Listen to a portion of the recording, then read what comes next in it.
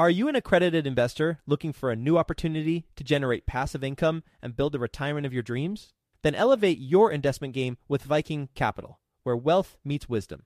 Whether you're a seasoned investor or just starting out, Viking Capital can help guide you towards financial freedom through passive real estate investing. With strong and transparent underwriting, Viking identifies low-risk opportunities with the goal of preserving investor capital and maximizing long-term growth potential. And their accessible and responsive investor relations team will help you understand how each investment will impact your unique financial goals. With $800 million in assets acquired, more than $230 million in equity raised, and more than 5,000 units under management, Viking Capital is your path to early retirement. To learn about Viking Capital's latest investment opportunity, which is available for you right now, visit go.vikingcapllc.com/best. That's go.vikingcapllc.com/best to get started today. Did you know that within a decade, women will hold $30 trillion in investable assets? Yet somehow only 19% of women reported feeling confident in selecting investments that align with their long-term goals. Our friends at InvestHer are out to change that. InvestHerCon is the #1 premier conference for women in real estate, and it's happening June 2nd through the 4th in Austin, Texas. InvestHerCon is not just another real estate conference. It's a transformational experience focused on real estate investing, business strategies, and self-care tactics, all designed to help women take control of their financial futures. Gain the knowledge and skills you need to grow your portfolio and build a sustainable business, all while connecting with over 500 women who are playing at the same level. To learn more and to get your tickets, visit InvestHerCon.com today and use the code 100BESTEVER to get $100 off your ticket. That's InvestHer, H-E-R, con.com, promo code 100BESTEVER to get $100 off your ticket. Quick disclaimer, the views and opinions expressed in this podcast are provided for informational purposes only and should not be construed as an offer to buy or sell any securities or to make or consider any investment or course of action. For more information, go to bestevershow.com. I would look for things like a low break-even occupancy. I'm talking about ideally somewhere in the 60% range. So if you had a 100-unit property, you could have 40 units vacant or not paid, and you're still at a break even, so you're not going underwater with the property. Welcome to the Best Ever Show, the world's longest-running daily commercial real estate podcast.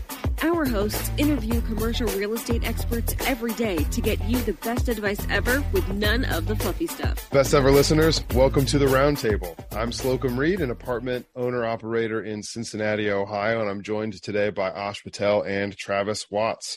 Once a week, the Best Ever hosts get together to discuss a commercial real estate investing topic, and today our topic is what a hypothetical investor should do with their money. Let's say his name is John Doe or Jane Doe.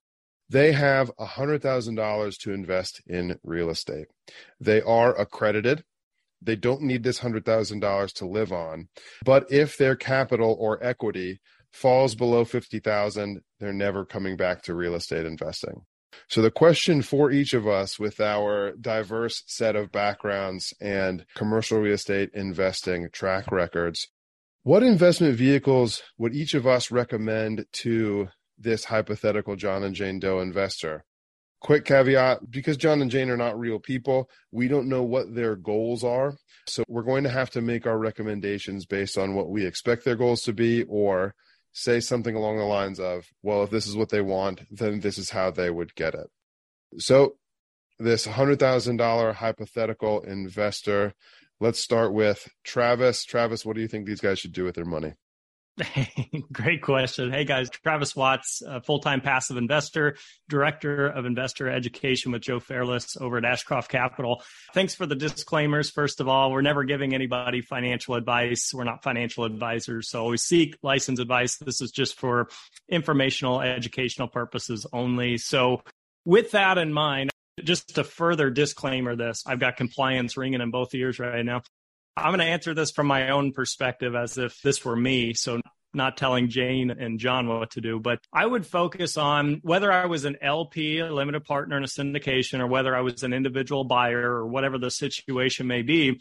What I would do if the goal was not to lose capital and to ideally grow your capital base using 100K, I would look for a stabilized, cash flowing, value add piece of multifamily real estate. I would look for things like a low break-even occupancy. I'm talking about ideally somewhere in the 60% range. So if you had a 100-unit property, you could have 40 units vacant or not paid, and you're still at a break even. So you're not going underwater with the property. I would invest in a deal that has very low leverage. So not 80% or 75, but 60% leverage, meaning a debt or mortgage on it. And it would have fixed rate, longest term possible debt. So for commercial, that's usually around 10 years or so. And I would make my business plan half of that time frame. So that's a bit of the model that Joe Fairless has created as well. You want to put ideally twice the debt term as compared to how long you anticipate holding. In case the economy gets wonky and crazy, you still have some time to figure it out, and you don't have your loan coming due and then interest rates at twice what you locked in at in the first place. So from a high level, that's what I would focus on. That's what I do focus on. It's not always easy to find those low leverage deals. If you do, they're not going to cash flow very well, but equally so, you're not probably going to be losing money in the process. And break-even occupancy, just for some transparency on the industry, is usually more in the 70% range, sometimes even the high 70s. But again, I'm using as conservative of an example as possible. I'd rather clip a 5% a year cash flow and do a deal like that than I would trying to chase the 10%. And then maybe you do have a capital call or some unforeseen circumstance. So that's my answer. Hey, best ever listeners, Ash Patel. Slocum, how old are John and Jane? That's a great question. I do want to thank Travis for the additional disclaimers at the front end of this. He lives in this world of talking about other people's money much more than I do. Let's say that they are in their mid-40s. Do they have full-time jobs? Yes. All right. So $100,000 and they can't fall below 50. I would find active people to partner with. I don't believe you'll build a great deal of wealth doing this passively. I think the faster approach would be to maybe divide that up into two $50,000 segments and find the right partner to take down active deals with. And these aren't large syndications. These are maybe smaller, heavy value add deals, but mixed use properties. And do they have to be passive, or can they invest the money themselves? They can invest it themselves, yeah. Depending on their experience, I would try to find something as heavy of a value add as they can handle. And that's how you're going to initially grow your money the fastest. Mixed use buildings, smaller retail, multifamily, if you can get a good deal, add a lot of value. That's it, man. If you have a full-time job, find a good partner that's already in the business. Don't risk all of your money on one deal. And that's it, man. Ash, what you're saying makes a lot of sense. What Travis said makes a lot of sense as well, especially given your backgrounds. I'll answer the question myself before I ask my follow-ups. And I'm going to take a different assumption that John and Jane are working full-time in their mid-40s, but maybe one of them is not happy with their career or needs a transition because they've been laid off or have had some other adverse event come up. Some reason that they need to leave their full-time work, and this is the money that they have. If you need to generate income or cash flow quickly, I think we will all agree that the first best investment that you can make is in educating yourself. Your first best investment will be in yourself, coaching, mentorship, training, books, opportunities to learn a craft within commercial real estate investing, getting the knowledge that you need before you have to put your money into anything. And then I would say that if this $100,000 needs to replace a previous full-time source of income, then you're going to have to get transactional pretty quickly. And I mean that in the way that Gary Keller talks about in The Millionaire Real Estate Investor, that generating transactions is going to be the fastest way to create income for yourself. That's why a lot of people start out in real estate investing as wholesalers, is because the theory, at least behind that, is that you can generate a lot of income without needing to have a lot of money. If you're willing to take higher risk, and Travis is recommending, then you can buy things that are experiencing greater distress, like an empty house that needs significant renovation to be turned. In a market like Cincinnati, $100,000 can get through one of those house flips if you're getting good financing that allows for rehab financing. So if this $100,000, again, we are not actually giving any financial advice here. This is not intended to guide anyone's individual investing. This is purely for hypothetical. I would say that there's enough money there to start getting transactional, and definitely enough money there to start educating yourself if this needs to be a career shift and if this needs to become an active source of income for you. We'll get back to the show, but first, some sponsors I'm confident you'll find value in learning more about. It's no secret that everyone is trying to find a recession-proof investment right now. What if you could invest in one of the most recession-resilient asset classes of the last 25 years with one of the best teams in the U.S.? Self-storage is that asset class, and Reliant Real Estate Management is that team. Reliant Real Estate Management is the 17th largest storage operator. They have sold over $1 billion in self-storage assets and have lost no investor principal with the average project level IRR of 33% in the last 3 years. Right now, you can be one of the first to invest in their next fund at ReliantFund4.com. Fund 4 is a $100 million equity fund with 7 properties already identified to close before the end of 2022. If you're an accredited investor, visit ReliantFund4.com to download the investment summary and schedule a call with Reliant's experienced team. That's ReliantFund4.com, ReliantFundFour.com. I'd like to introduce you to my good friends over at PassiveInvesting.com, a private equity real estate firm based out of the Carolinas. PassiveInvesting.com makes it easy for you to start investing in real estate. They focus on acquiring institutional quality apartments and self-storage facilities with private accredited investor funds. They also have a real estate debt fund that offers hard money loans to local fix and flippers across the U.S., which currently has a 0% default rate. With a portfolio of over $700 million in assets and controlling over $250 million in equity, they know how to secure the best deals and how to avoid the red flags. If you are interested in learning more, please reach out directly to PassiveInvesting.com and request the free Passive Investor Guide that outlines the 7 red flags for passive apartment and self-storage investing. Visit PassiveInvesting.com/red flags to download that PDF now. That's PassiveInvesting.com/red flags. Now let's take a step back. The reason why I chose $100,000 as our benchmark here is that, especially for a passive investor in commercial real estate, that's not enough capital to generate possibly a lifestyle improving, but not a lifestyle sustaining source of income. A lot of people in the residential space come to me or have come to my team or other residential agents who work with investors when they have saved $20,000, because that feels like a lot of money to have saved. And it does require fiscal discipline. And then they come to someone like me to ask, hey, how can I invest this $20,000 in real estate? And the first answer I give them is you need 50. Or you need to educate yourself and get transactional and use that money on your education. That being the case, and Ash brought this up thinking about $100,000 being 2 $50,000 positions, but I want to go to Travis first. You painted a very conservative, very stable picture here that does not lead to very high returns. So Travis, if you were planning to stay passive, and we'll stick with you instead of John and Jane Doe, if you were planning to stay passive with this $100,000 in commercial real estate investing, given all of the variables you laid out and how to best protect yourself on those variables, if you need to increase your returns, how are you going to do it? That's a great question. And first of all, I'm never going first again because you guys just kept adding to this. We now know about this couple's dogs and their lifestyle and their ages. I would have had a whole different answer. But anyway, now I suppose I'm last, so I'm going to circle back to it. But I want to throw an alternative out there too. I'll answer your question, but this is another thing that my wife and I did too that I found pretty conservative and stable with a higher cash flow amount.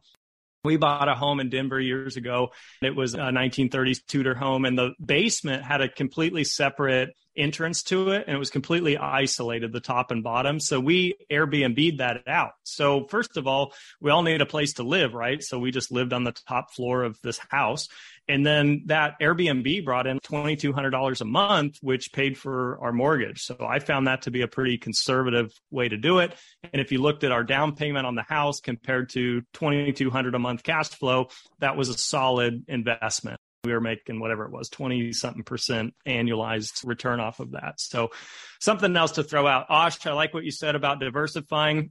The way I do it is if I go in a syndication today with $100K and it sells in 5 years, and let's just use some simple math and say I doubled my money, now I have $200K, I diversify as well. So I'm not going to usually roll all of that 200 into the next deal with that particular operator. I'm going to cash out. I'm not really a 1031 guy, and I'm going to do 100K over here and 100K over there. Now I have 2 passive income streams and more diversification. To me, that's obviously risk reduction and sustainability and all that good stuff. So I keep doing a rinse and repeat of that. We all start with our first deal. So did I. And then it became 2, and then it became 4, and then it became 8, and now it's 50 or whatever it is. And so it's a front-loaded business. It does take some time, but that's kind of the approach that I would take with it. And sometimes, you guys, I'm not just a multifamily guy.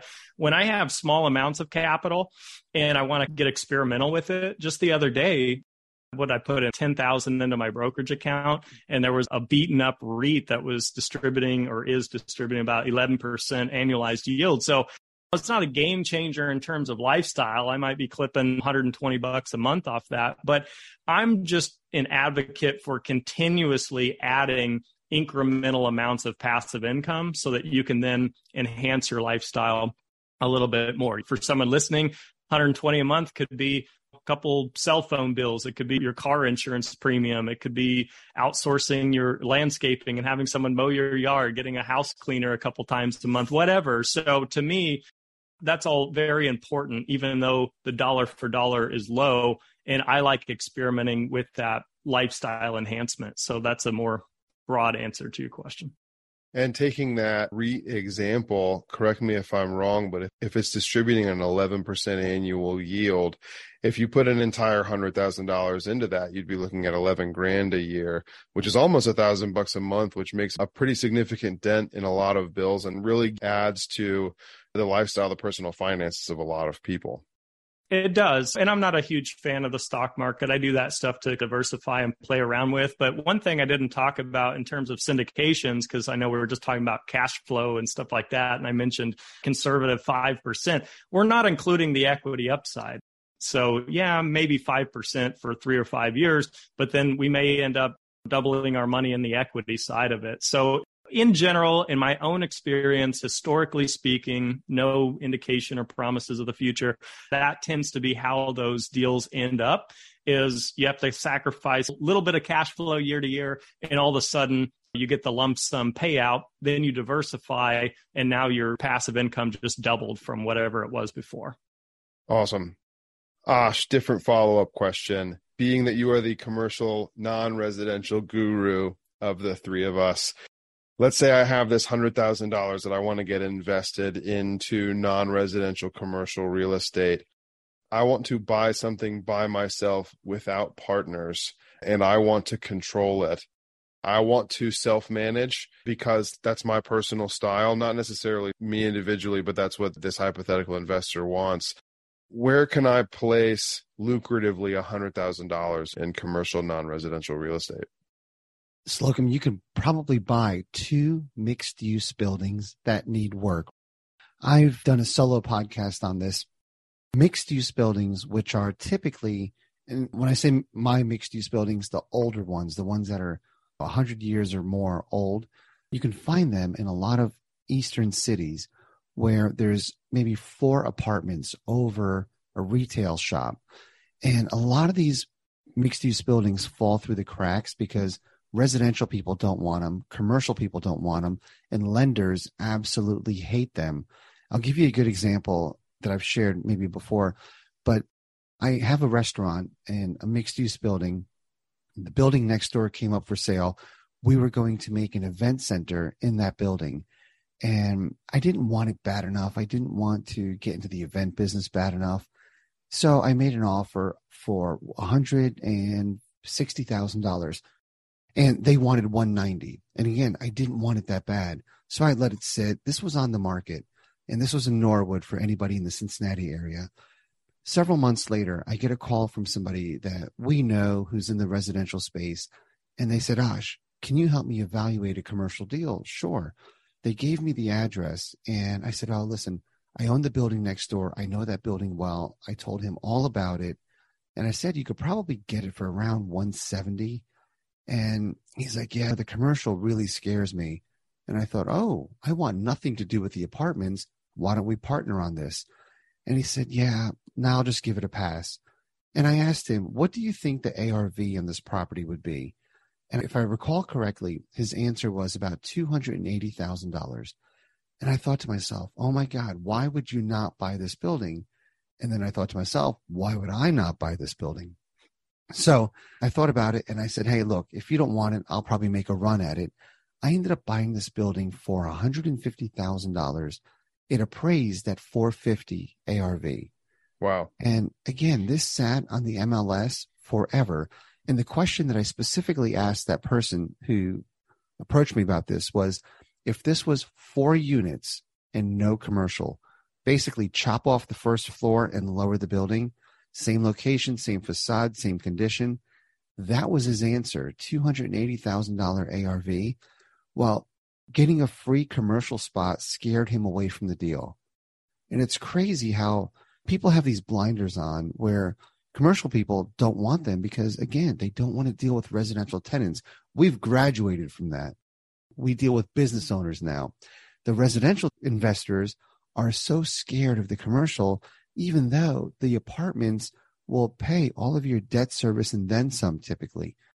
And you can find these things for under $200,000 all day long. Split it up into 2 mixed-use buildings or 1 mixed-use building, use the remaining funds for rehab. But that's the way that I would go. That's the highest and best use of that money, I think, in real estate if you're going to be active.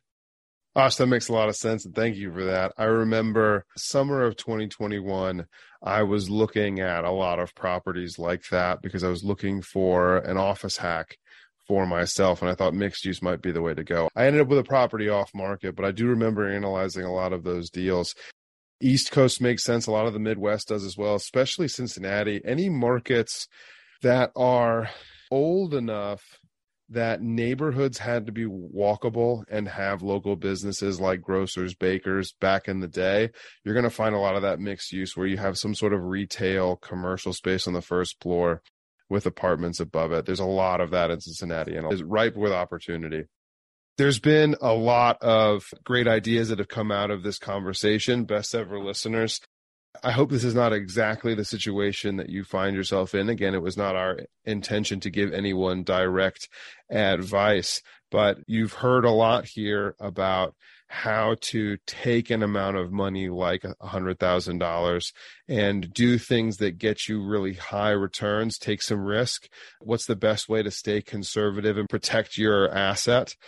You've learned about some residential and commercial ways to get involved, to get active and transactional as well as passive.